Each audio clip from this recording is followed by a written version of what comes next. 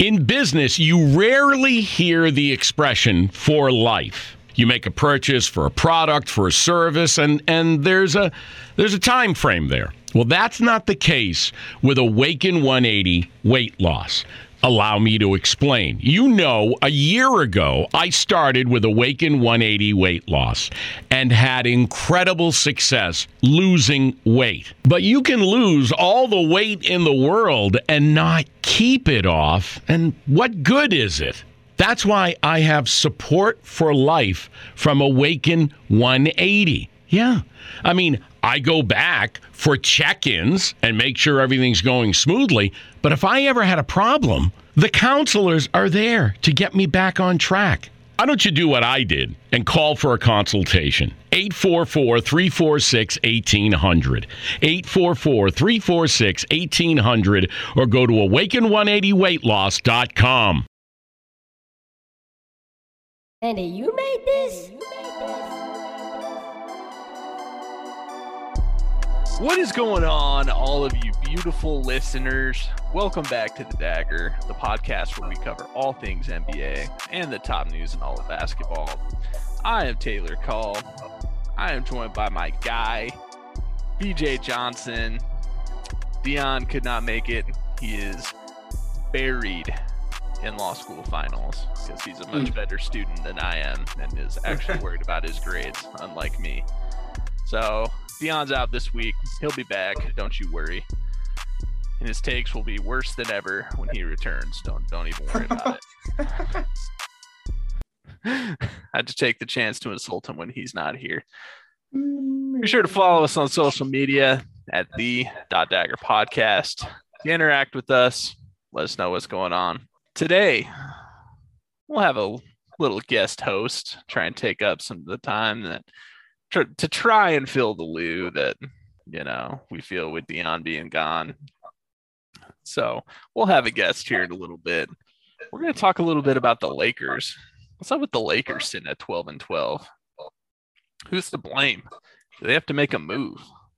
Is Frank Vogel on the hot seat? Talk about all of that. We're going to talk about the absolute treat we got last week of seeing the Warriors and Suns play twice. What did we learn from those two games? Talk about that. And finally, we've had quite a few injuries the past few weeks in the NBA.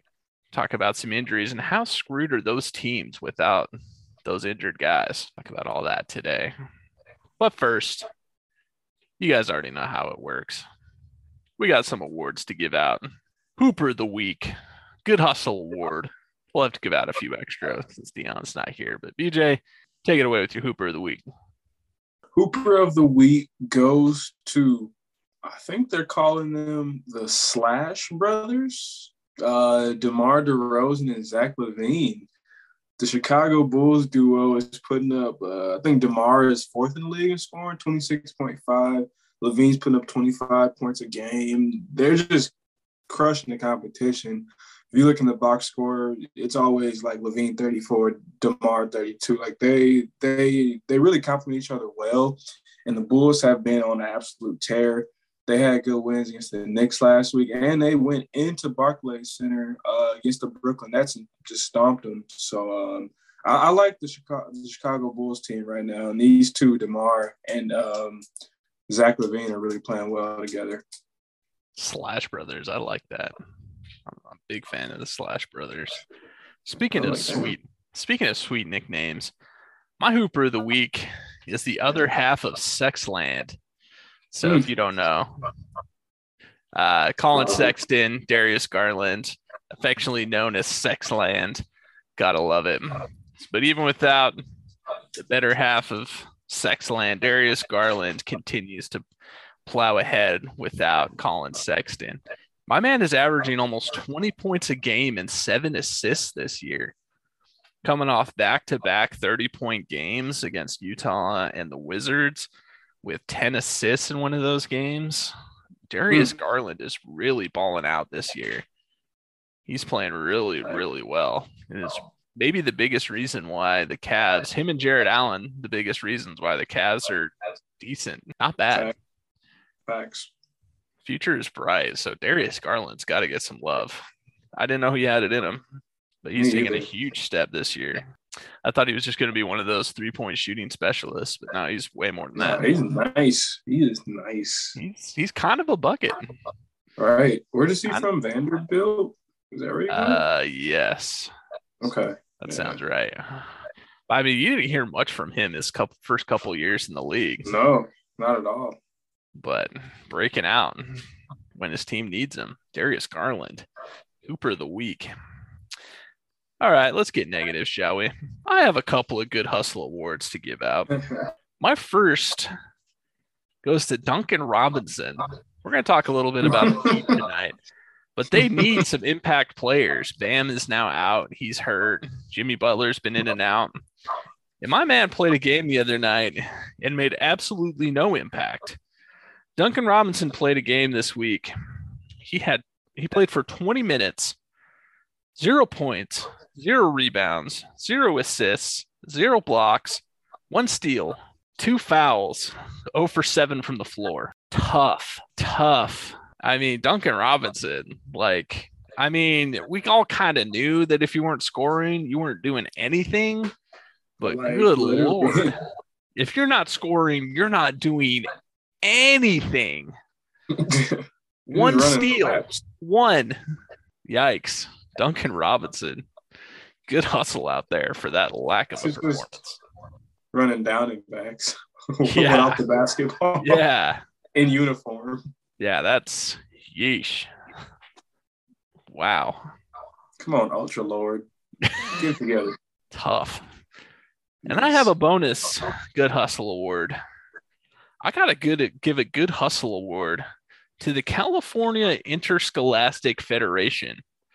These are the guys who decided that, well, I should back up just a little bit. So I watched a game this last week between Sierra Canyon High School, also known as Bronny High School, and St. Vincent St. Mary High School at Staples Center. And I couldn't help but notice that Sierra Canyon were all wearing masks around their neck, not over their mouth, not over their nose, not even on their chin, like around their neck. And I'm like, what's up with that? Like, what is the point of that? So it turns out that the California Interscholastic Federation has said that every single high school basketball team in the state of California has to wear masks. But I guess they don't actually have to wear them on their nose or mouths. What? So then the question is begged, why do they have to wear them at all? Like, do you understand how masks work? Do you understand the concept of, restricting airflow through the nose and mouth?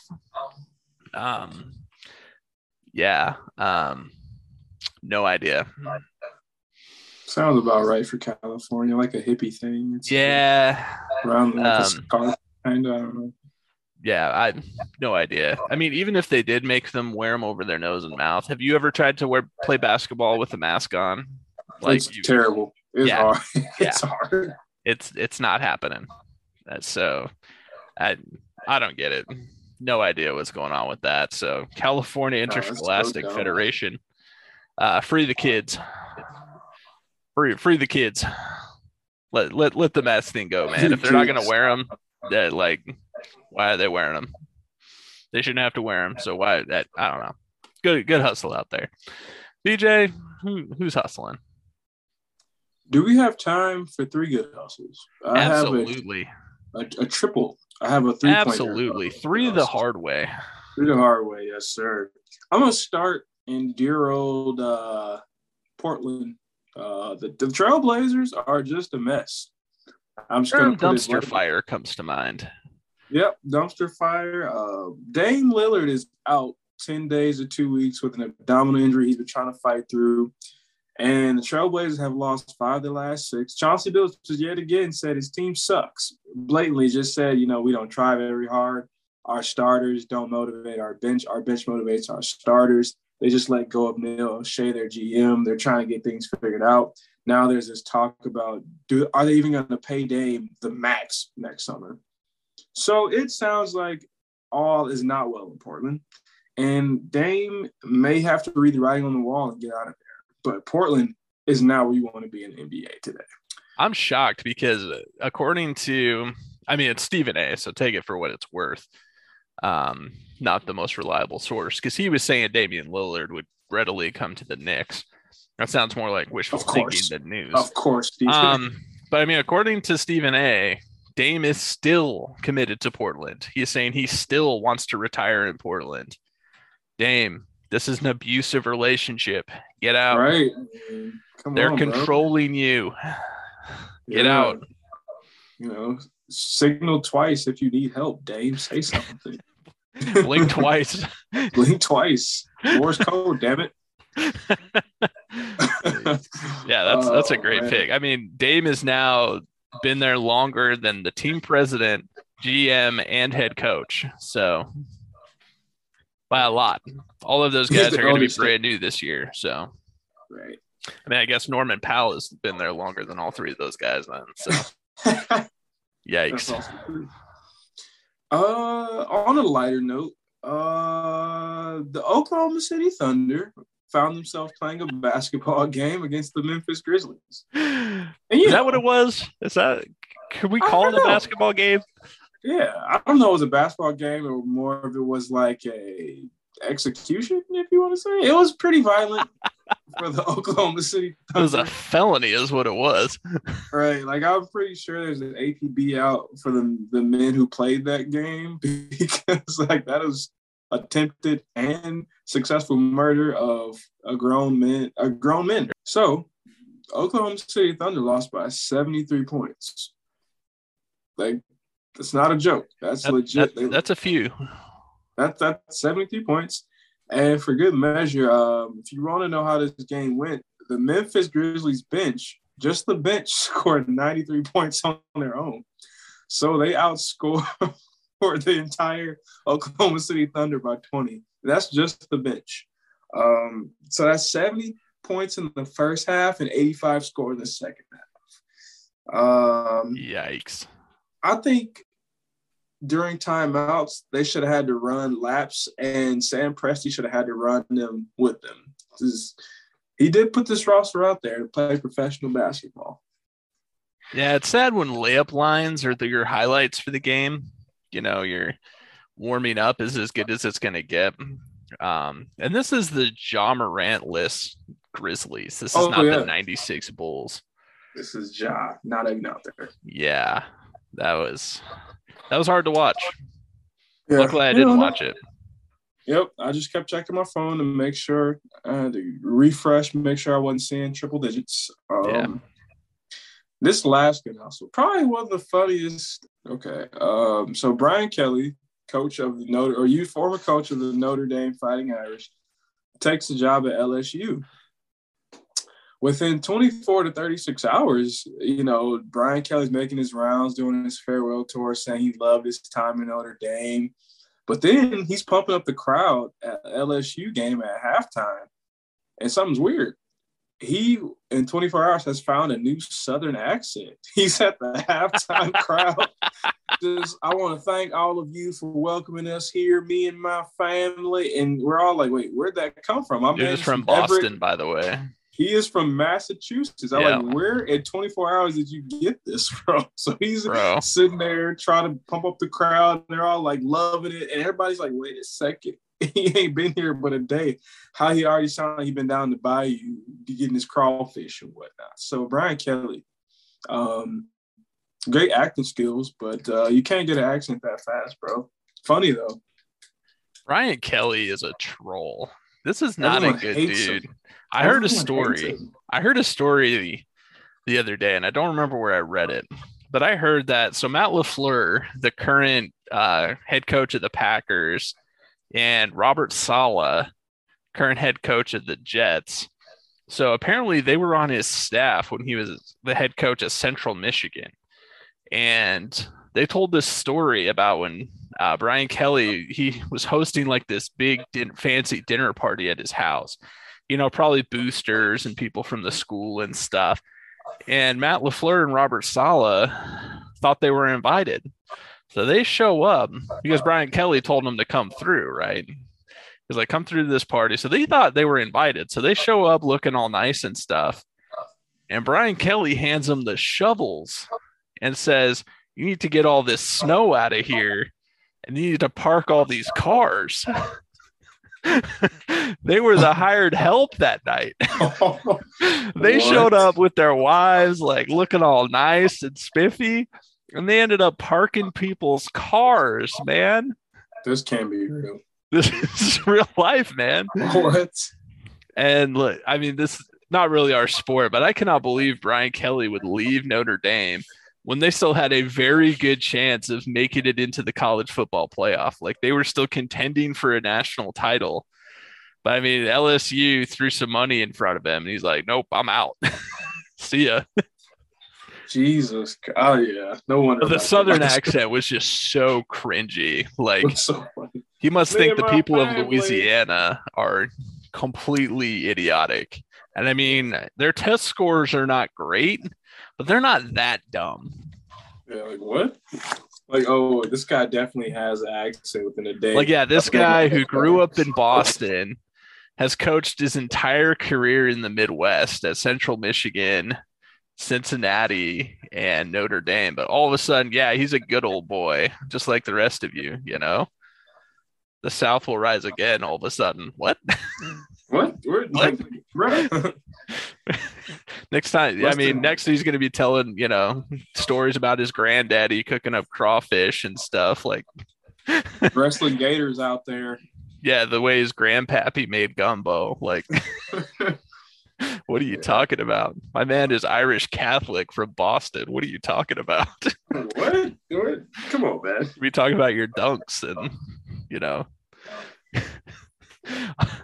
I mean, that's really all we have in Boston. Our entire culture is just Dunkin' Donuts. That's it. Yeah. Weird flex, bro. All right. As alluded to in the intro, we are joined by a very special guest. My guy, Dustin Allred, is back by popular demand. Willing to sit in. It's meaner every time. As Ludacris once said, Dustin's back, willing to fill in for Deon, so we appreciate him being here. And at Dustin's request, and many of you, to be honest, we're going to talk about the Lakers. The Lakers right now sitting at 12-12 at 500. Definitely not where I expected them to be at this 24 games into the season. Definitely a little unexpected. There's been some injuries, COVID protocols, suspensions, all kinds of stuff with the Lakers. But regardless, they're sitting at 12-12. And so the question I want to ask you, Dustin, is this should get your ire going, is who's to blame for this slow start? I blame myself, really. Like that's who I blame. I've gone through like the 7 stages of grief with this Lakers team. It started with I started as a realist. I was really upset when it happened. I came on the pod. I let loose. I was not excited about Russ at all. And then all of a sudden, 3 months later, I saw the media day picture of LeBron, AD, Russ, Carmelo, all sitting in their Laker jerseys, and I bought in. I'm not gonna lie to you, I bought in. I was like, look at all those all-stars. We here, baby. We here. Lakers back again. And guess what? I was right the first time. I was very right to be very pessimistic because, as we've seen, Russell Westbrook doesn't make the best decisions in the fourth quarter. And I think I don't want to blame Russ. Actually, if I'm going to blame anyone, I'm going to blame Rob Pelinka. That's my answer. I blame Rob Pelinka for the travesty that has been the Lakers' start of the season. Interesting. I mean, I'll give you credit. We all sat here and tried to tell you, nah, Dustin, it'll be fine. Westbrook will find a way to win. It'll mesh. And what I thought was pessimism on your part the first time you came on was realism. You were very skeptical. And so far, so good with that take. Too bad he didn't stick with it like he said. But BJ, what do you think? Go ahead, Dustin. I don't want to cut you off. No, you're I guess my thing is that thinking about this more, I shouldn't have just been pessimistic about Westbrook and about how he was going to mesh with this team. What I really should have been pessimistic about is the players that we lost out on. And I think this is the Lakers' biggest problem, because the Lakers, when they won the championship, when we grabbed that bubble ring, it was based off of defense. It was a Frank Vogel team playing amazing defense. Like, offensively, the Lakers were fine. Like, they had, I think most teams would take LeBron and AD as an offensive force to run their team, but they weren't, superstars by any means. But it was really the defense that they played, they were a huge team, really long, switchable defenders on the perimeter. Every single Laker fan misses the Caruso right now. But we let Caruso go. We let Kuzma go. We let I don't think Montrez really helped us that much when it really came to playoff minutes. But Montrez was great in the regular season, just to have another body out there that can play defense. KCP played great defense for us. And we can see right now that Avery Bradley was even a great defender, because we snatch him up off the waiver wire, and all of a sudden he's getting 20 minutes a game. Vogel stuck him right back in there, and we lost all those great defenders.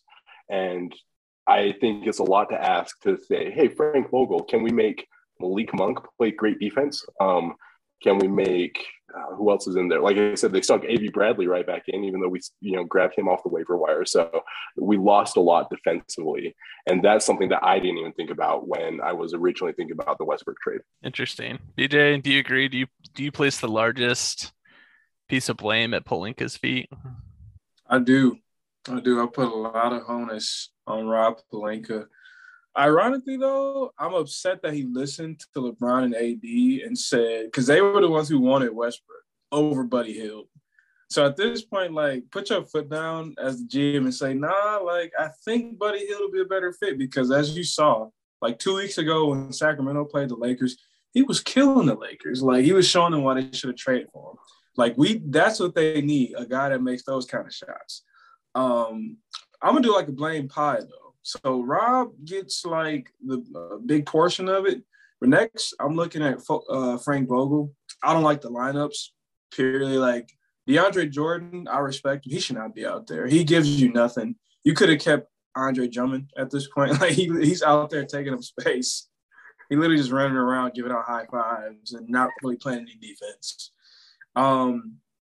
This one, I'm coming right at Anthony Davis. He is probably one of the most frustrating players to watch, because the top 5 potential is there, and he should be a top 5 player, but he doesn't play like it every night. And because he doesn't, the Lakers are so dependent upon a 19-year veteran to save them, and that shouldn't be the case. This is where AD should take the reins. And lastly, I'm looking right at Russell Westbrook. I don't know if he's trying to prove something or prove his naysayers, but he looks like he's trying way too hard. The simple mistakes he makes, the basketball IQ is so bad in crunch time. And I just feel like it's going to get worse down the season. When you get into the playoffs and you're not going up and down like that, and you have to have Westbrook in the half court, I just don't like that combination. But like I said, they got to mix and match their lineups a little more, which is on Frank Vogel. So there's a lot of blame to go around, if I'm being honest. I'm actually going to disagree, and I don't think it's Pelinka. I think Pelinka has done a great job of putting talent in a Lakers uniform throughout the time that he's been GM. I mean, you look at the Lakers draft picks the past 10 years, not a lot of misses. I mean, Julius Randle, Brandon Ingram, turned into stars, Julius Randle especially, Lonzo Ball, D'Angelo Russell, just hit after hit after hit with draft picks. The only problem is none of them did it with the Lakers. But I mean, is that really Rob Pelinka's fault? I mean, he's, drafting these guys, putting them in a Lakers uniform, and for some reason, when they're Lakers, they don't play very well. And as soon as everybody leaves town, they all suddenly start balling out. Same with free agents. I mean, Montrezl Harrell, 6th man of the year, comes to the Lakers, doesn't play very well. Goes to Washington, all of a sudden he's an absolute unit again. Talk about Dennis Schroeder playing really well with the Thunder. Comes to LA, struggles, leaves on the Celtics now, playing really well again. I don't think you can put that on Rob Pelinka. I think he's done a great job of putting good teams together. I mean, the Lakers, like Dustin said, made their championship ring in the bubble on defense. They played really good defense. And so Lakers say, give us more of that. They do. And they just can't put it together last year because they can't score. Okay. Can't score. Rob Pelinka goes out and gets some guys who can get buckets. And suddenly they can't play defense. I feel like the guy can't win. I'm going to push you. I'm going to push back a little bit on you. And I want to be clear that I'm not saying fire Rob. Like in Rob, we trust. This is the one time that it hasn't worked out for us, but most of the time in Rob, we trust. I'm just going to push back on last year. The only reason that the Lakers didn't win the championship last year is because they got injured. Like there was the first week of the playoffs when there was a play I can remember when LeBron was backing down. Who was it? Geez, I can't even think of his name. He's someone on the Suns. Anyways, he's going back him down, and he's going to turn around and hit a step back jumper over him. And you see the entire bench going crazy for it because everyone knows what's about to happen and they can't stop it. And that's exactly what happened. Turn around. Fadeaway jumper, swish. The Lakers go on to win. I don't know if it was game 2 or game 3. But all of a sudden, guess what? 2 injuries later, and the Lakers are out of it because it was their 2 most important injuries. So I think that's why the Lakers didn't win last year. And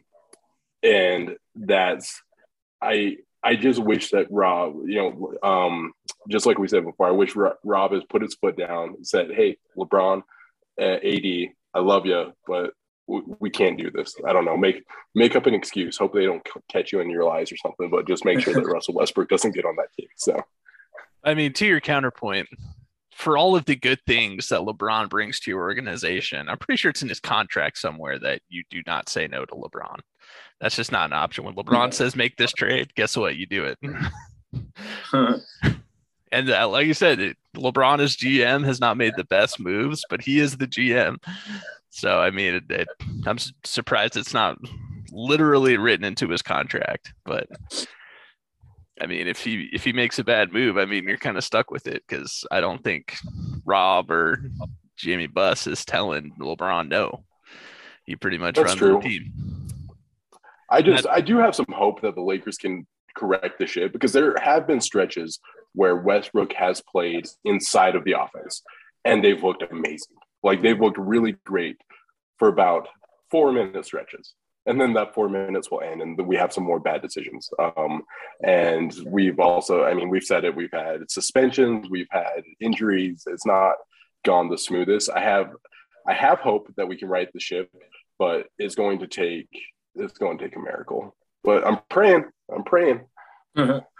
Interesting. So with that being said of me, playing devil's advocate and defending Rob Pelinka, I think I put the largest blame on Frank Vogel. I feel like he has had the amount of talent to be consistently competing, even with Anthony Davis out last year. I mean, it's a long shot to get to be better than the Jazz or the Suns of the West last year.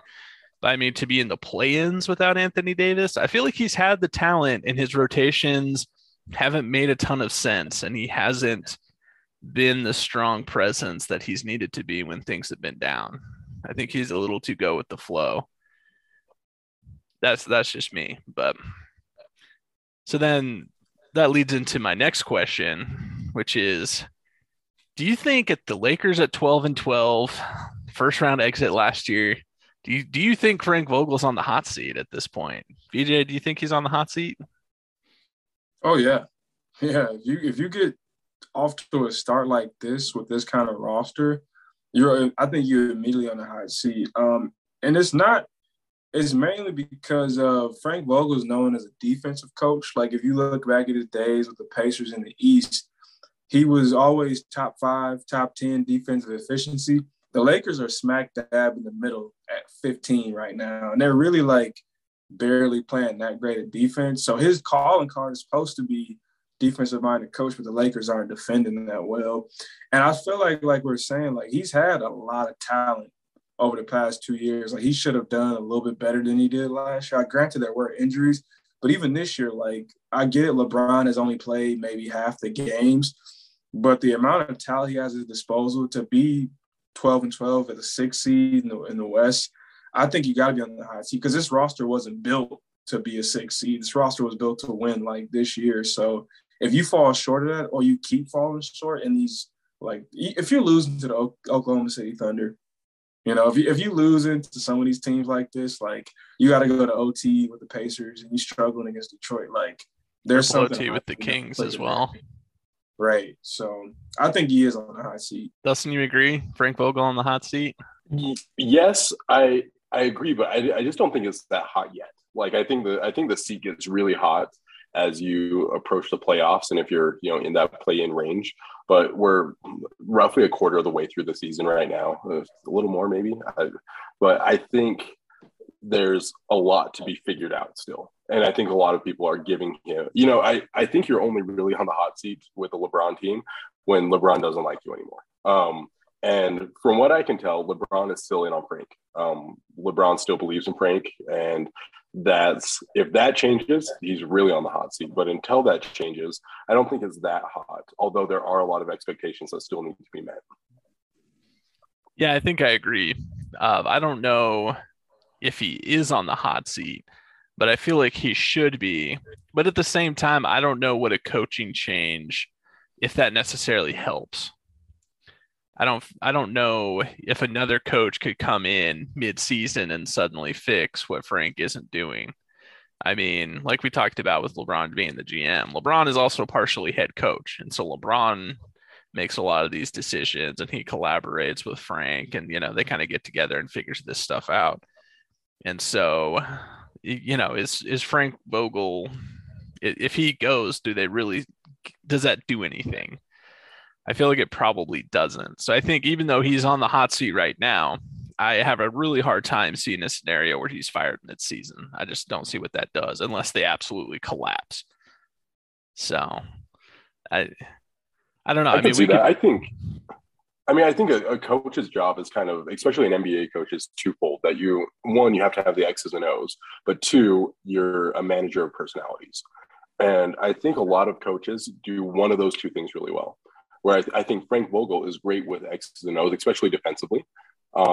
Where on the other hand, I think someone like a Doc Rivers is a manager of personalities. That's what he makes his bread and butter on. But a lot of people would say, you know, what is he doing with his, you know, with his play calling or with his defensive strategy? So I don't know that a manager of personalities is going to help the situation right now because LeBron, I think, is technically the manager of personalities on this team. And I think too, like, I mean, if you want an example of like a mid-season coaching change, the Atlanta Hawks just had one last season. Lloyd Pierce got fired. Nate McMillan stepped in and they ran the table and got to the Eastern Conference Finals. I think there's a coach on that staff right now in David Fizdale, who coached LeBron in Miami and saw what Coach Spo had to offer. So he knows like what it takes to win a championship. And I think like LeBron respects him enough to where if he stepped into the helm, I think things would change. So I think there is possibility where if you bring in a guy who's already maybe there internally, a new voice might help because I think after 2 seasons of seeing Vogel, I think it's just not clicking anymore. Like it's not, the seat isn't super hot, but it's just not like, they're not motivated to play for him, it seems like. Fair enough. So then with that being said, Dustin, you are now Rob Pelinka / LeBron James. You're the GM of the Lakers. Do you think the Lakers need to make a move to get back on track? And if so, what moves are you looking at? Do I think they need to? No. I think they have the personnel that they have the ability to win. And I think that's something that you can't say, you know. Again, I guess I want to hold Rob accountable, but it's all that being said, I do think they have the personnel on that team to win a championship this year. Maybe, you know, with some deadline, so like some buyout guys or something like that. But I just don't think, I guess, theoretically they have the people. In practice, I don't know if it's going to work out. And I think the thing is I don't think it largely depends on anything that Frank Vogel does. I don't think Frank Vogel's the person that's going to break through to this team. I think it's going to be, player only meetings where, LeBron, AD, Westbrook all sit down and they decide, guess what, guys, we're going to play defense. This is what we're going to do in the fourth quarters. This is what we're like. This is how we're going to be. And it's going to be led by the three of us doing things. Now, if that is not happening, let's say that's not happening in February, I think moves need to be made to get this back on track. But as of where I'm at right now, I'm like, okay, just let's give it December. Let's give it January. Let's see where we're at coming into February. And if we need to make a move, that's the time to make it anyways. Yeah, I don't think they need to necessarily make any moves. If I'm being honest, I really think it's health. I think health has been a big issue. Trevor Ariza hasn't played a game. Kendrick Nunn hasn't played a game. And Kendrick Nunn is actually really good perimeter defender, so I think that might help as far as with guards who go crazy against the Lakers. And then, like I said before, LeBron has only played like half of the game. So you're missing a big piece right there. And you got like only 3 new returning players from last year with AD, THT, and LeBron. So you basically have like 10 to 11 new guys who you're trying to blend together. So I think it's just getting everybody out there and then finding the right combination. But I necessarily don't think they need to make any moves right now. See, I'm disagreeing with you guys again. I think at this point, I think the Lakers do need to make a move. I think I have seen enough, and here's why. I think it's discouraging that, the biggest person who hasn't been healthy has been LeBron. He's been in and out. That's been unusual for him. Usually an absolute pillar and workhorse of, consistency in terms of playing. But the Lakers have not looked significantly better with LeBron out there. They have been better, but not significantly.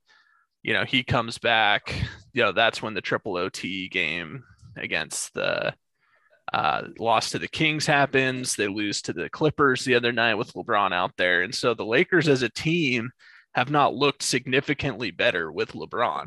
It's not like we just need LeBron to come back and he'll fix everything. And I don't think that's a reflection on LeBron, but as a team, I think that's a bad sign that, okay, we need to change something. When our number one guy is there, we're not looking much better. And the second thing is defensively, I just think a lot of these guys, I don't think it's an effort thing. I think they're playing hard and they're trying to play defense, but I just think this core at this point in their careers just isn't playing defense like they used to, a lot of them. Carmelo Anthony is a liability. LeBron isn't the same defender. Get those words out of your mouth. In Carmelo, we trust right now. This is offensively, absolutely. Yeah, offensively, absolutely. You need a 3, Melo's your guy. You need to stop, absolutely not. Get him off the floor. He's never been a defensive player, though. Nobody's ever asked Melo to play D. No, I'm just saying, I think the group of guys they have out there, I don't think it's an effort thing or we just need to tweak this. I do think you need to bring somebody else in. So what move are you going to make, though? I actually think the number one thing the Lakers need is not actually defense. I think it's shooting. I think they need to have a few more shooters out there who can spread the floor and make some more room for Anthony Davis and Russell Westbrook. So I know I seem to recall someone suggesting that Buddy Hield should have gone there. And I think when I suggested that, someone else on this podcast, I don't remember who, someone said, Buddy Hield? That's dumb. I have no recollection of what you're talking about. Anyway, that was, you took the words out of my mouth. That was the first name I was going to say is Buddy Hield. Okay, look. Yes, Dustin, you were right. Buddy Hield would have been better. That's all I want to hear. I'm okay now. I'm willing to admit defeat on the Westbrook versus Buddy Hield argument we had a little while ago. But at the time, Westbrook was coming off another triple-double season. I feel like I had every right to have faith in him. But apparently he not only – it's not even touches. He's just lost the ability to make decisions suddenly. I don't get it. The only thing with that is even if they got Buddy Hield, that still doesn't help them on the other side of the ball. I know shooting sounds great, but I feel like They can make all the shots they want to. They just can't stop anybody. So, I mean, it'd be nice to have another shooter, but it's hard to keep shooting and then still not stop anybody. Yeah, but I mean, I think shooting definitely does help. But then some combo cards out there who do a little bit of both. I think you could inquire about Kobe White in Chicago. He's coming back from injury soon. Chicago's rotation. He plays some defense. Yeah. I mean, he's not Tony Allen, but it's not bad. He plays some defense. I mean, I think Chicago's rotation is pretty set at the moment, and they're winning. And so I think Chicago would listen to offers about Kobe White. The other guy I'm looking at potentially is Eric Gordon out of Houston. I mean, obviously Houston is still selling everything, and so I think Eric Gordon would be a good pickup for the Lakers. But I don't know. Those are just some names I was throwing out there.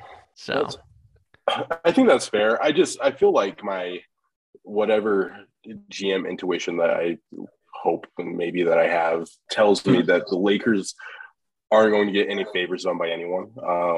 And it's going to have to be, I feel like there's a piggyback to be made, though, that the eventual Ben Simmons trade that is going to happen could potentially be a 3 or a 4-team trade.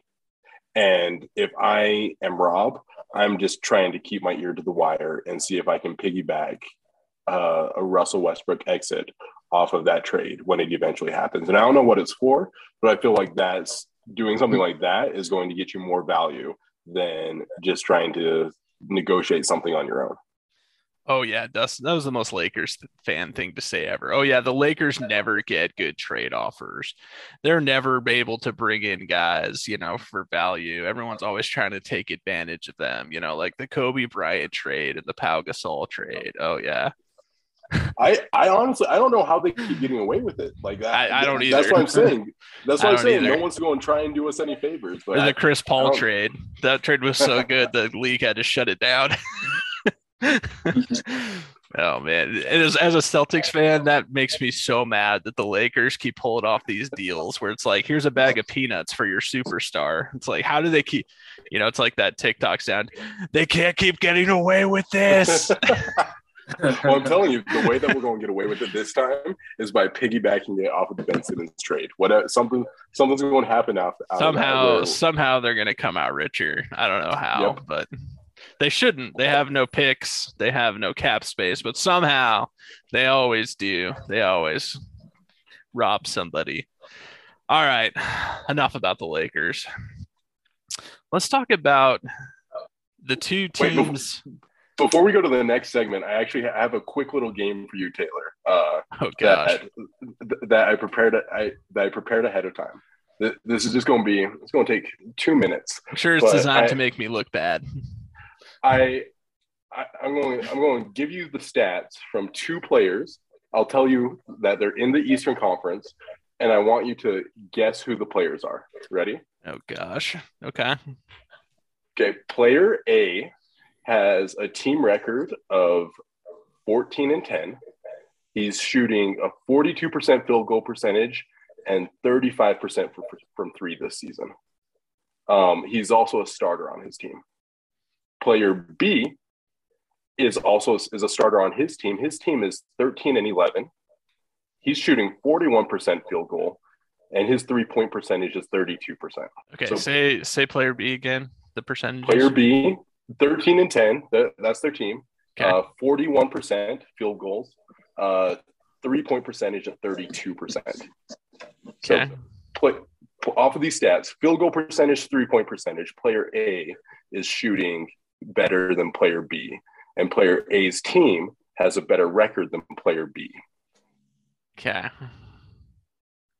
I honestly do not even have a guess. I'm guessing that one of them is Jason Tatum, but that is correct. That is player B. I was going to say it's probably player B. That would mean player A is, I mean, it's hard to lock it down without like the context of the volume of like how many points. Say player A again. Say player A again. Player A, 42%, from 42% field goal percentage, 35% 3-point percentage. Oh, I know who it is. You freaking clown. Say it, Kyle Taylor. Kuzma.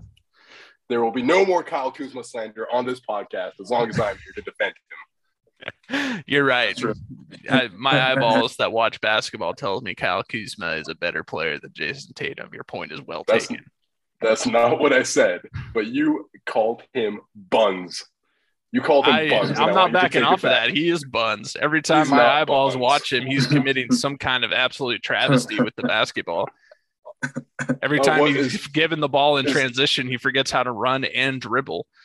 Basketball travesties? Is that making shots that win the game for your team? Because I've seen him make a couple of those this year. I mean, congrats. I'm sure, at the end of the year, the Wizards are going to be right there. So there will be no more. I just want to stop the slander. This is my podcast. I will slander Kyle Kuzma as much as I want, Dustin. We out here repping the Utah boys. This is what we do. You're killing me. I will admit he has played better in Washington, but I mean, and that's the trend like I'm talking about earlier. For some reason, every single player, once they leave the Lakers, plays quite a bit better. I'm not really sure why, but I mean, Kyle Kuzma, throw him in that conversation, even though I'm still not willing to admit he's good. All right, speaking of good, let's talk about the Suns and the Warriors playing twice this week. So Suns Warriors Tuesday night. Suns win. I want to say it was by like 8 or 10. I don't remember. I don't have the score right in front of me. But Devin Booker hurts his hamstring in that one. Doesn't play the whole game. Had to come out and missed the second game on Friday. And the Warriors win that one going away without Devin Booker. So VJ, having watched the top two teams in the West by quite a bit at this point, they're head and shoulders above the rest of the West and the rest of the league, to be honest. I mean, you can throw the Nets in there, but I think the Suns and the Warriors have to be our two title favorites at this point in the season. It's still early, but for them playing twice this week, BJ, what were your takeaways from those games? What did we learn about the Suns and the Warriors? It was hard to take a lot away from it with Devin Booker being out, but from what I did see, Mikal Bridges earned all of that money he got. He is a first-team all-defensive player in my mind. The number he did on Steph Curry to have him shoot, I think, his second worst percentage in history. I think that was the main takeaway is you see what you can do defensively with Mikal Bridges on Steph Curry. I think these are the two deepest teams in the NBA, obviously. Like, they can go easily, probably 10 deep if they really wanted to. They're very well coached. And then another thing is, it's unpopular, but Draymond Green is still one of the best defensive players, guarding way oversized players. Like, he out-physical DeAndre Ayton in that second game in Golden State. Like, he didn't let him get comfortable, didn't let him establish anything. So yeah, those are my takeaways, man. It's hard to really gauge it without Devin Booker out there, who's playing at an MVP level. But you can definitely tell, like, these are the deepest teams in the league, and, like, you can tell why they're number one and number two in defensive efficiency. Yeah.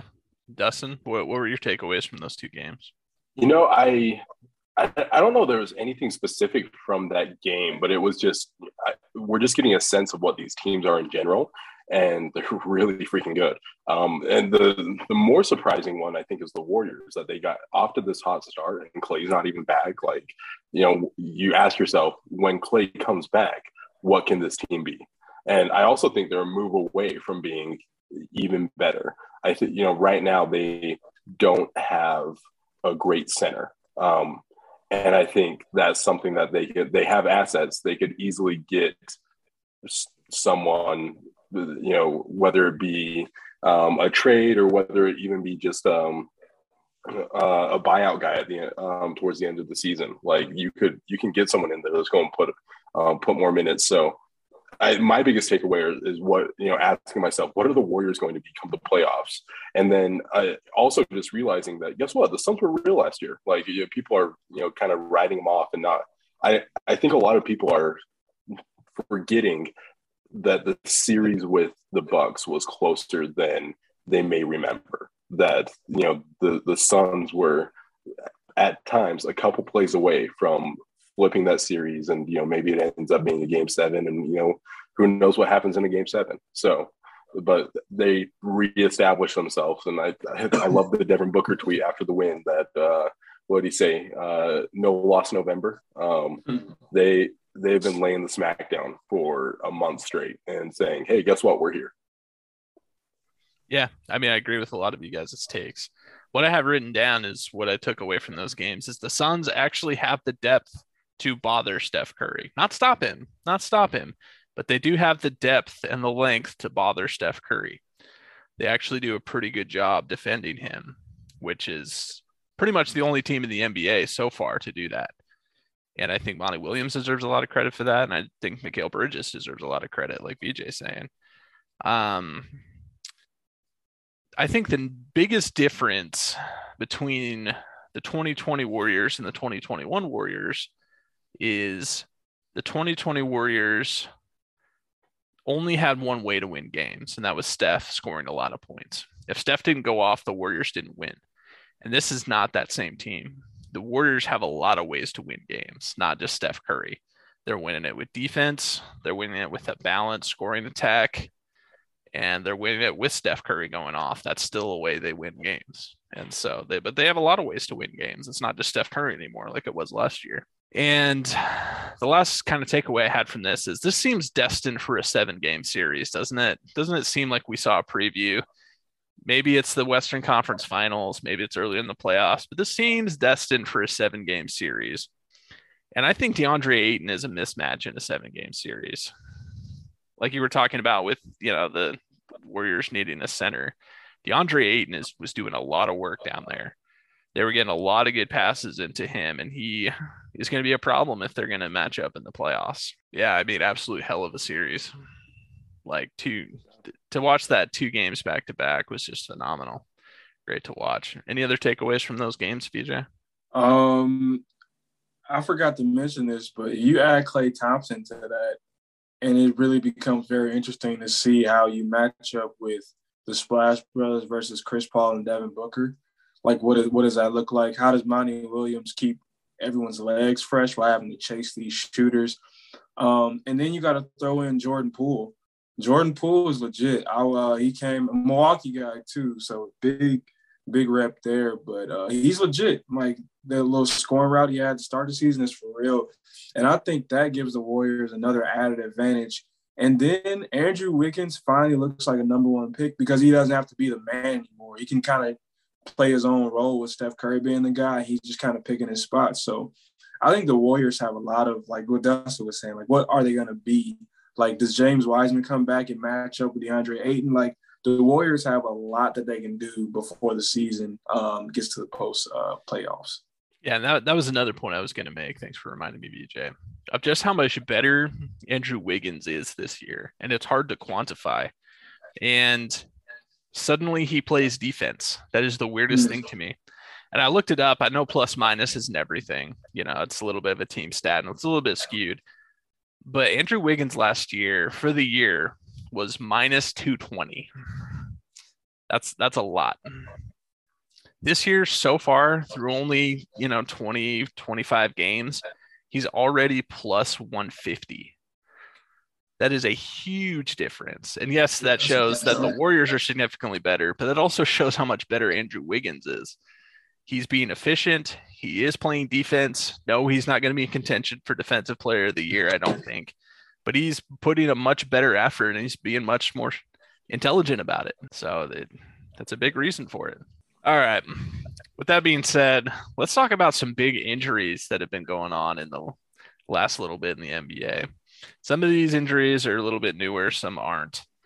But the way I want to frame this is we're going to talk about some injuries, and I want you guys to tell me how screwed each of these teams are without this guy, okay?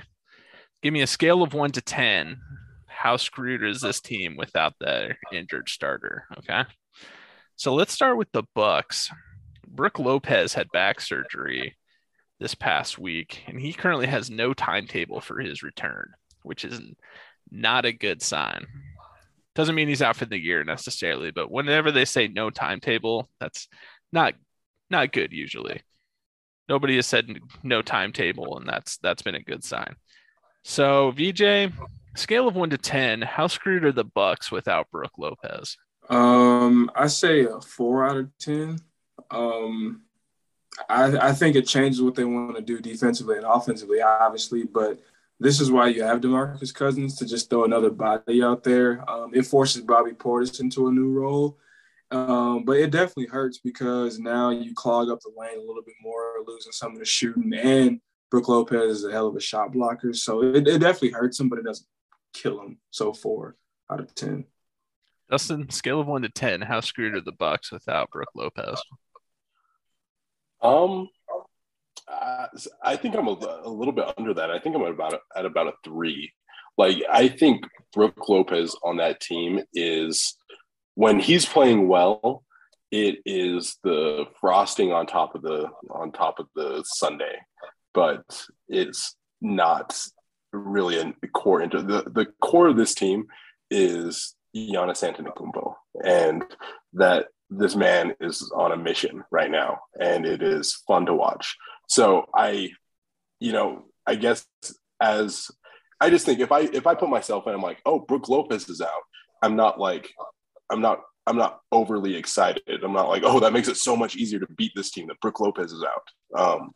I'm just like, okay, that's one less thing to worry about, but I'm still really worried. So. Yeah, I agree with you guys. If it's not insignificant, it's not nothing. But I mean, Brook Lopez pretty much hasn't played the whole year, and the Bucks are 9-1 in their last 10. I think it does take a little bit more from Giannis without his, postmate down there with him, and without Brook there to kind of space the floor for him. But they can get around it. They do have some other bodies that aren't quite as good, like BJ mentioned. So I mean, not insignificant, but I'd probably say a 3 or a 4 as well. So, all right, next injury then. Dustin, on a scale of 1 to 10, how screwed are the Nuggets without Michael Porter Jr.? He is out for the year with back surgery. He had surgery. He's officially out for the year. This is just going to continue a trend of Dustin railing on GMs today, because it's not really the Nuggets who are screwed, but it's the GM who decided, hey, guess what we should do? Before Michael Porter Jr.'s contract is up, we should give him a max. We should go ahead and max him out when we don't have to. And all of a sudden, you know what? He's guaranteed now for $145 million. And we don't like, and not that I'm saying that Michael Porter Jr. doesn't deserve that money. Michael Porter Jr. is an amazing basketball player. The only reason that he fell in the draft was because people were worried about his health.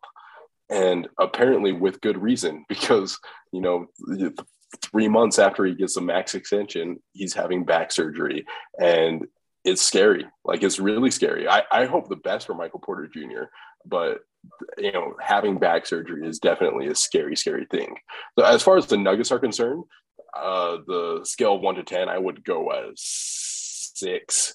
And for how worried the GM should be, it should be a 10, because it does not look good. I think you're right to a point, but I think just the rules are different for some GMs than others. If you're the GM of the Jazz or the Nuggets or the Pelicans or any of these other smaller teams, the Thunder to an extent, you have to lock up your homegrown talent early because you're not attracting free agents. The Nuggets are never rumored to be a destination for premier free agents. Players don't like playing in the elevation. They get winded. And it's just Denver, not the best town. I mean, I have no problem with Denver, but, I have to think that's a factor in why free agents don't go there. And so I do think it was, in hindsight, we may be saying this was a horrible contract, but this is what, smaller team GMs have been doing, for a decade. Of this is how they have to keep their team together, is you draft a player like Jokic, Michael Porter Jr., Jamal Murray. You have to lock them down early, give them the max extension so that you can give them the money and try and induce them to stay. But in terms of the Nuggets without Michael Porter Jr., considering they have to go a stretch without Michael Porter Jr. and Jamal Murray, I'd say this is about a 7. This is not good. This was one of the things that was going to keep them afloat without Jamal Murray. And now it's literally just Jokic. That's it. That's the only thing the Nuggets have keeping them afloat. And so this is not good for the Nuggets. But BJ, what do you think? Scale of 1 to 10, how screwed are the Nuggets? Dustin, you about to say something? I was just going to say, I just want to push back a little bit on what you said, because Shocker. yes, as a GM, you do want to lock down that talent, but what's the difference of doing it last September or doing it in, I don't know, the end of this season, or even like you can do it before the season ends. If Michael Porter Jr. goes a full season without being injured, is playing really well, you want to motivate him going into the playoffs, do it in April. Like, have him sign a fat check then. But they did it so early that like there wasn't. I asked myself, what was the upside for you? It makes you look like a slightly better person, but like as compared to what? If you do it 8 months later, guess what? I promise you, Michael Porter Jr. is still taking that money. That's like, people are talking about is Zion going to leave without signing the rookie extension. I hate to tell you this, it's $200 million. There's a lot I would do for $200 million. And play basketball is very, like, it's not that hard for me to say yes and, sign on the line. So. And I get it. The timing of the contract was definitely generous. But my point is if you're a team like the Nuggets, if you're not generous in taking care of your guys, what do you have? If a team like the Nuggets suddenly is, at war with their players, they have nothing. They're not bringing anybody else in. And so, yes, I agree. The timing wasn't the best, but we also have the benefit of hindsight of Michael Porter Jr. hurts his back 20 games into that contract. So, I mean, at war, I get it. Did Michael Porter Jr. say, hey, I need a contract right now? I hadn't heard anything that he had like demanded a contract. I think that makes it different if he did. That's what I'm saying, is if a team like the Nuggets doesn't take care of their guys and doesn't look out for their interests and try and stay on their good side, then they don't have a whole lot to try and keep them there. I'm just telling you that Michael Porter Jr. would love that contract, whether if it was offered to him when it was in September, or if it was offered to him in May. He would still have no ill will towards the Nuggets when they're offering him $150 million. Probably, but I mean, it's hard to say. And Dustin, I'm so glad that I invite you on just so you can constantly argue with me. I'm here for you, baby. He changed his name. Well, he changed his name to Free Kingdom. I just noticed he changed his name. Oh man. No, it's all good. I'm just giving you a hard time. DJ, what do you think? How screwed are the Nuggets without MPJ? I'm gonna go a full 9. A full 9 out of 10 here. Just because we just talked about a guy who had a back surgery in Brook Lopez. He's older than Michael Porter Jr. and he's out indefinitely. Michael Porter Jr. is out for the entire season. So that gives me some real concern as to what not only this season, but long term, because this is why Michael Porter Jr., this is why his stock fell in the draft and Nuggets still picked him up. And he said he was grateful that they did give him a shot, but I honestly think with or without him, they were going to struggle. He was not playing that great this season to start with. I was confused why he got the extension so early. I think he got it based off how he played in the bubble 2 seasons ago. But now this kind of puts Jokic in a tough spot. Do you play him heavy minutes and make him pick up the load? Because the Nuggets are, I think, the 9th seed in the West. Like, they're already in the play-in. So I think this is a full 9 out of 10 for them, because not only is it their current season, but this is like their long-term plan, because not only is MPJ signed long-term, Jamal Murray is also signed long-term. Then you have 2 guys coming off of injuries. So how does that work long-term? So I would be panicking if I was the Nuggets, because this is all my eggs in the basket right here.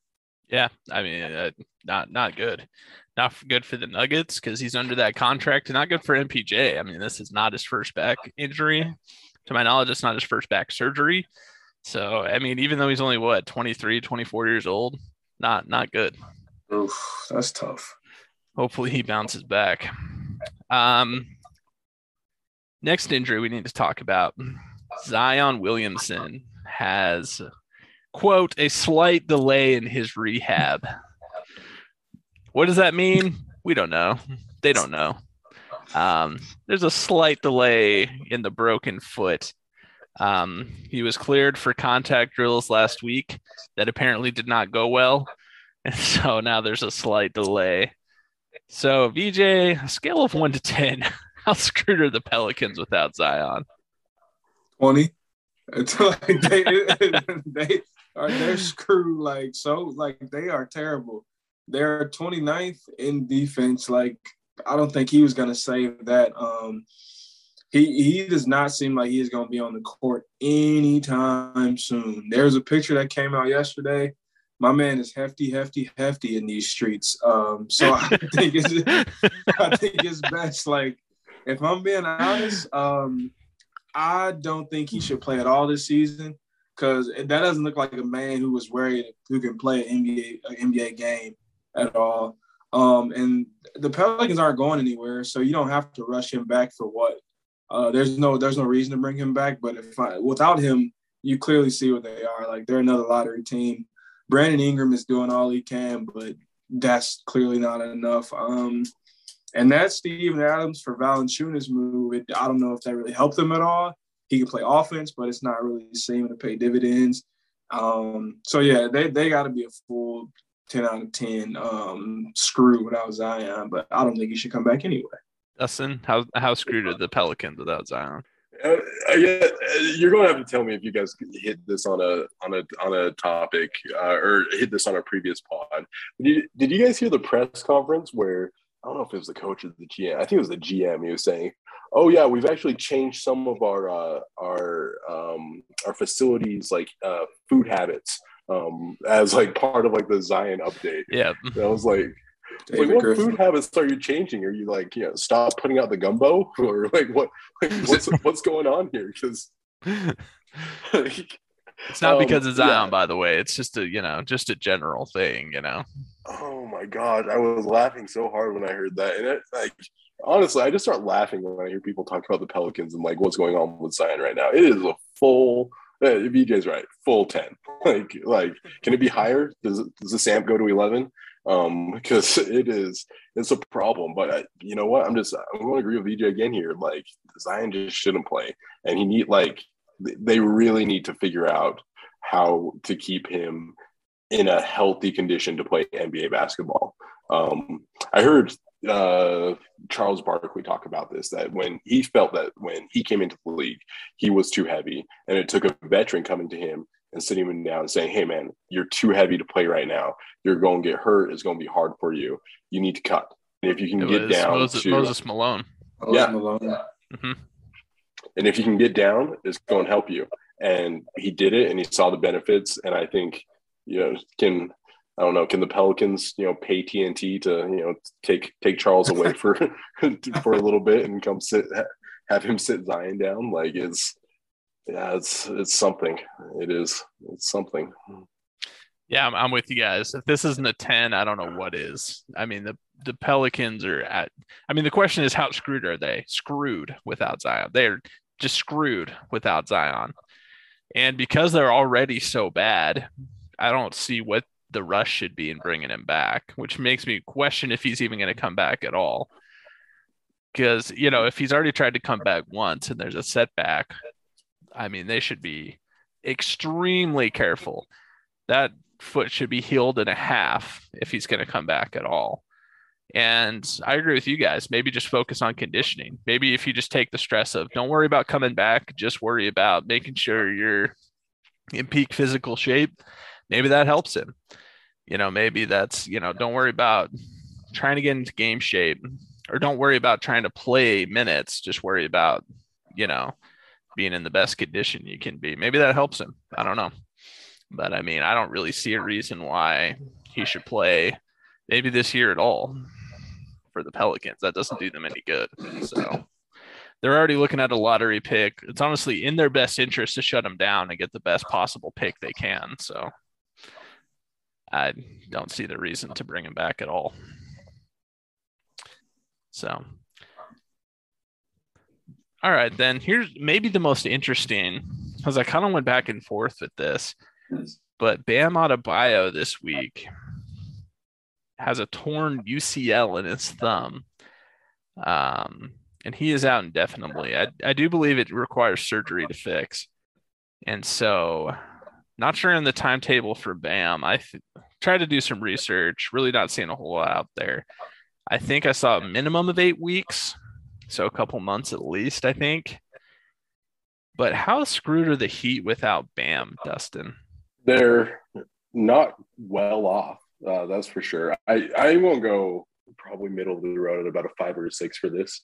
I as far as being a regular season team, well, maybe it should even be higher because I think Bam really affects their ceiling of what this team can be. And I think when this team was firing on all cylinders, when they made it to the finals, it was made it to the bubble finals. A lot of what they were doing was dependent on Bam, both on offense and on defense. And I think that when Bam is playing amazing, they have this super high ceiling, and they could, in theory, be championship contenders. Not saying that they will be, but they could. And so with Bam out, they're definitely out of that conversation. I think they have the ability to get by and hang in there in the regular season. Like, I don't think they're going to spiral out of control. But they're definitely, I'll go with 6. They're not very, very well off right now. DJ, how screwed are the Heat? That's kind of right where I was, about a 6 or a 7. They were already struggling without Jimmy Butler. He's been out of the lineup a little bit. And they already don't have a lot of depth in the front court. I think Dwayne Dedman is their next guy in rotation. He's a rebounder, bruiser, not nearly like the offensive player Bam is. And like Dustin just said, like, when Bam is at his best, the Heat are at their best because he's switching. He's getting triple-doubles nearly. He's doing everything they need him to. And I think this shines a light on something that people aren't talking about, is that Kyle Lowry has not been good this year. And without Bam in the lineup, like, it's just going to make Kyle do even more. But I don't know how much that's going to help because he hasn't been great this year. So I think Miami, and they're already slipping. I think they're now 14-11 because they just lost to the Grizzlies tonight. So they're only 3 games over 500. They're not playing very well. Jimmy's hurt. So now you take out, your all-star big man. That can't be great. So I think 7 out of 10, like, the Heat are screwed because the East is jam-packed. You can lose to anybody. Even the Cleveland Cavaliers, you can lose to. So I would be panicking if I was. Yeah, I think I'm putting them at an 8 out of 10. I mean, that's a tough break. Even though Jimmy is a better player, I think you can make an argument that he would be better off if Jimmy Butler was out for a long period of time, because you can replace. They do have some backcourt depth. They're not.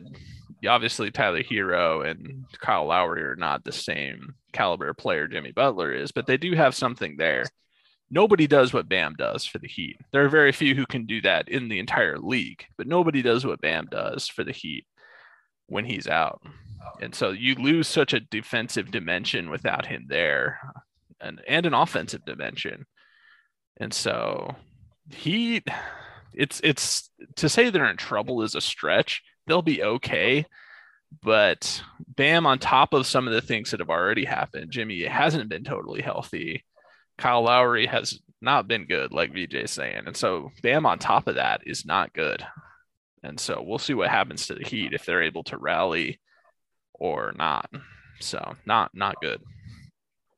I'm agreeing with what you guys are saying. I guess the only reason that I was a little bit lower is because I think Coach Spo is one of the better coaches in the league. I really, he's amazing. And so I have a feeling that they'll weather the storm to an extent because of basically the infrastructure, because of the Heat culture. But Heat culture, gag me. But that being said, you guys are completely right that no one does what Bam does, so they are really going to miss him. Yeah, no question. Maybe we see Miami make a move to try and bring somebody in while these guys are out and try and keep them afloat. We'll see. Last one, Ja Morant, tragically dealing with a knee injury. All we have on him right now is that they're saying he will return this season at some point, but he's out indefinitely. So, VJ, how screwed are the Grizzlies without Ja Morant? This might be a shocker, but I'm actually at a 3 with them because they've actually won 5 straight games since he's been down.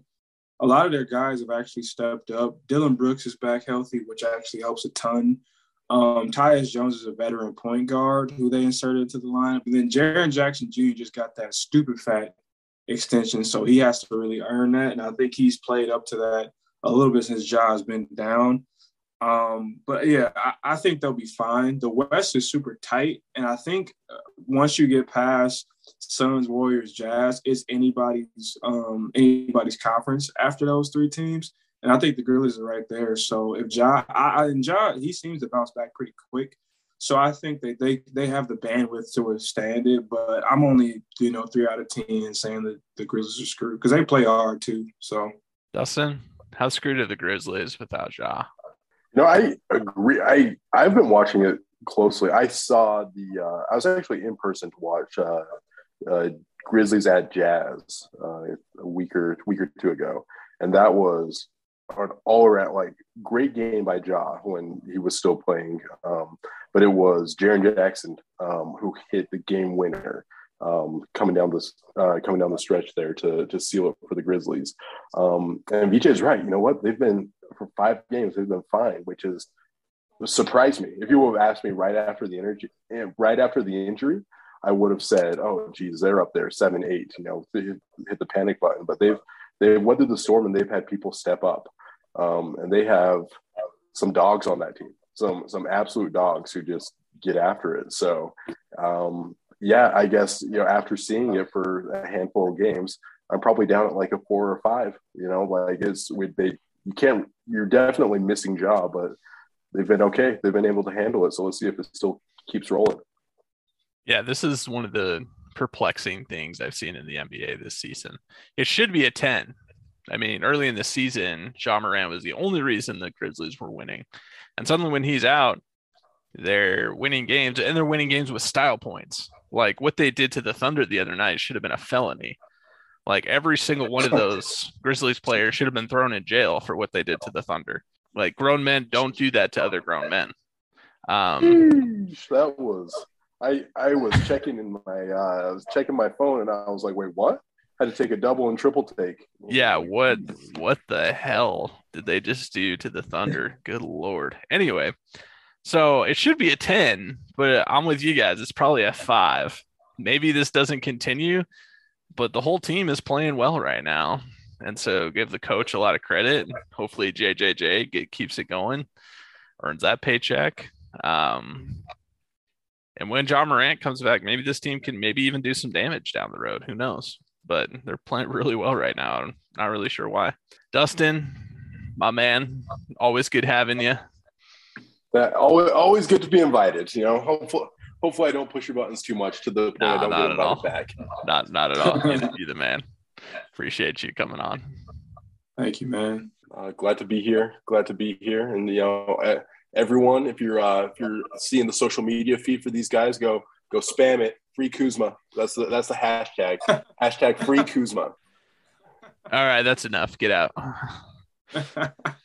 Dustin, you're the man. We appreciate you. All right, let's get to our 5 games of the week.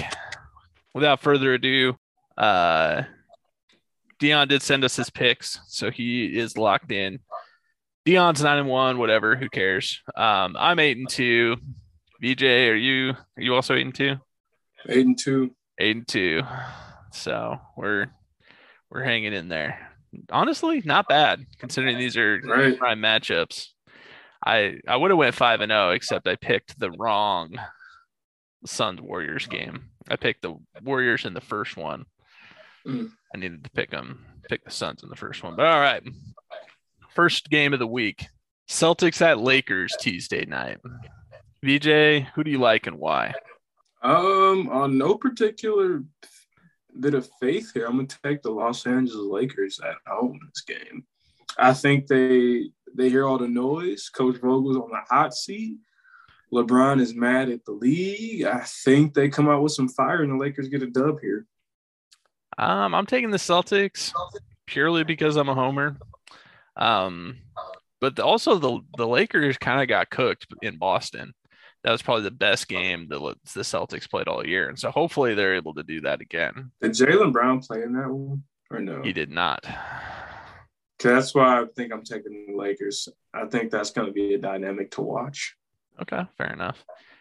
Deon shockingly also has the Lakers. Hard to predict. All right. Second game. Bucks at Heat once again this week. That's Wednesday night. I like the Bucks. Bucks are going one way. Heat are going another way. Who do you like, B? Absolutely taking the Bucks. The Bucks just stomped the Heat on Saturday without Giannis. I'm assuming Giannis will play this game. So yeah, no Bam. So you got to know Giannis is going to eat. Yeah, that I'm willing to guarantee that one. And Deon also has the Bucks, I believe. Yes. All right. Third game, the Jazz at Sixers Thursday night. Gobert versus Embiid. BJ, who do you like? I'm taking the Utah Jazz in this one. The Sixers were a cute story to begin with. They were the top of the East for like a day. Joel had COVID. He's back now. But I just don't think they have the horses to play with the Jazz. I think the Jazz kind of make easy work of them in that game. Yeah, I 100% agree. Joel Embiid was jumping up and down after barely beating the Hawks. So, I mean, that should tell you where the Sixers are at these days. Celebrating regular season wins like they won it all. So I also like the Jazz. Deon's taking the Sixers, so maybe he knows something we don't. Actually, he just doesn't like the Jazz. I can already tell you right now. Game number 4. Speaking of the Hawks, the Nets come to town. Nets go down to Atlanta, play the Hawks Friday night. I like the Nets. I like the Nets experience over the Hawks. DeAndre Hunter should be out for that one as well. So, VJ, who do you like? I'm also taking the Nets in that one. For no particular reason, I just think the Nets are going to get it right, at least, and kind of get on a small roll here. And I feel like the Hawks is where they're going to start. Yeah. Deon's taking the Hawks. I like it. Bold. Okay. Bold. All right. Game number 5. The Bulls go down to Miami and play the Heat Saturday night. So, who do you like in that game, B? I like the Bulls in that one. I feel like they're rolling right now. And like we keep saying, the Heat are just not – they're going in one direction that is not positive by any means. So give me the Bulls. They play defense and defense travels. Yeah, I agree. The Bulls may be the most consistent team outside of the Suns and the Warriors. The Bulls haven't had a lot of ups and downs. You seem to know what you're going to get with the Bulls every night, and they take care of most of the teams they should. So I also like the Bulls, but Deon's also taking the Bulls. So we all like the Bulls. All right, let's go out of bounds really quick before we wrap up. And since it's the Christmas season, we're continuing that theme. VJ, I want to know, what was your favorite Christmas present you received growing up? So back in the day, huge WWE fan. I like where this is going. If you told me it was fake, I probably would have slapped you because I was like, no, it's not. These guys are doing this. Is real. But favorite wrestler growing up, at least one of them, Jeff Hardy from the Hardy Boys. He used to always jump through tables and stuff. So I couldn't find an action figure that year to save my life. I couldn't find it. So magically on Christmas morning, I wake up. My mom's got the whole Hardy Boys set. She's got the tag belts, the tables, the ladder chair play set. Then she got Jeff and Matt Hardy. I don't know where she got it. I don't know who she got it from. I don't know if Amazon was back a thing back then, but all I know is I had the whole WWE Hardy Boys set, and you couldn't find me for like the past 5 days because I was in my room just going crazy because I had all the figures I had at that time. That's legit. I think it tells you everything you need to know about me and you, that is your favorite Christmas present. And my favorite Christmas present growing up, maybe this dates me, but I had a Game Boy Color growing up. I got it for my birthday. And my favorite present I ever received was when I got Pokemon Silver for Game Boy Color one Christmas. And bro, I absolutely grinded that. every waking moment.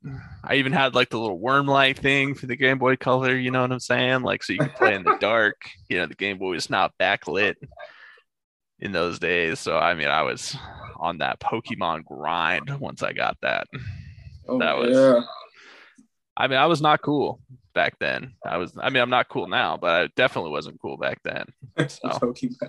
Hey, that's legit. yeah, that was my favorite gift I ever got. I was so hyped because like, you know, I was begging my parents, please get me the new Pokemon, please. There's 100 new Pokemon. You don't understand. There's new ones. Give me this, I'll leave. I'll never come back if I don't. You don't understand. I hate you if I don't get Pokemon.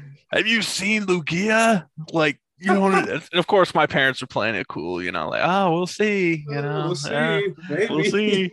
Maybe Santa will bring it. And of course, forget like, that. You don't understand. I need it.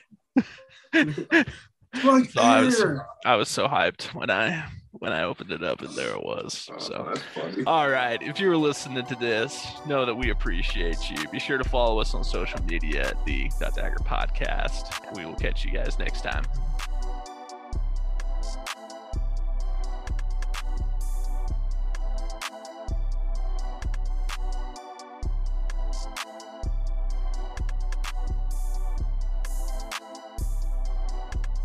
In business, you rarely hear the expression for life. You make a purchase for a product, for a service, and there's a time frame there. Well, that's not the case with Awaken 180 weight loss.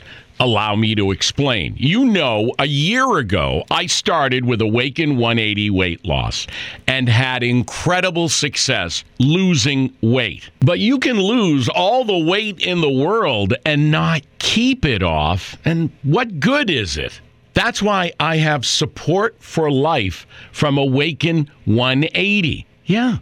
I mean, I go back for check-ins and make sure everything's going smoothly. But if I ever had a problem, the counselors are there to get me back on track. Why don't you do what I did and call for a consultation? 844-346-1800. 844-346-1800 or go to awaken180weightloss.com.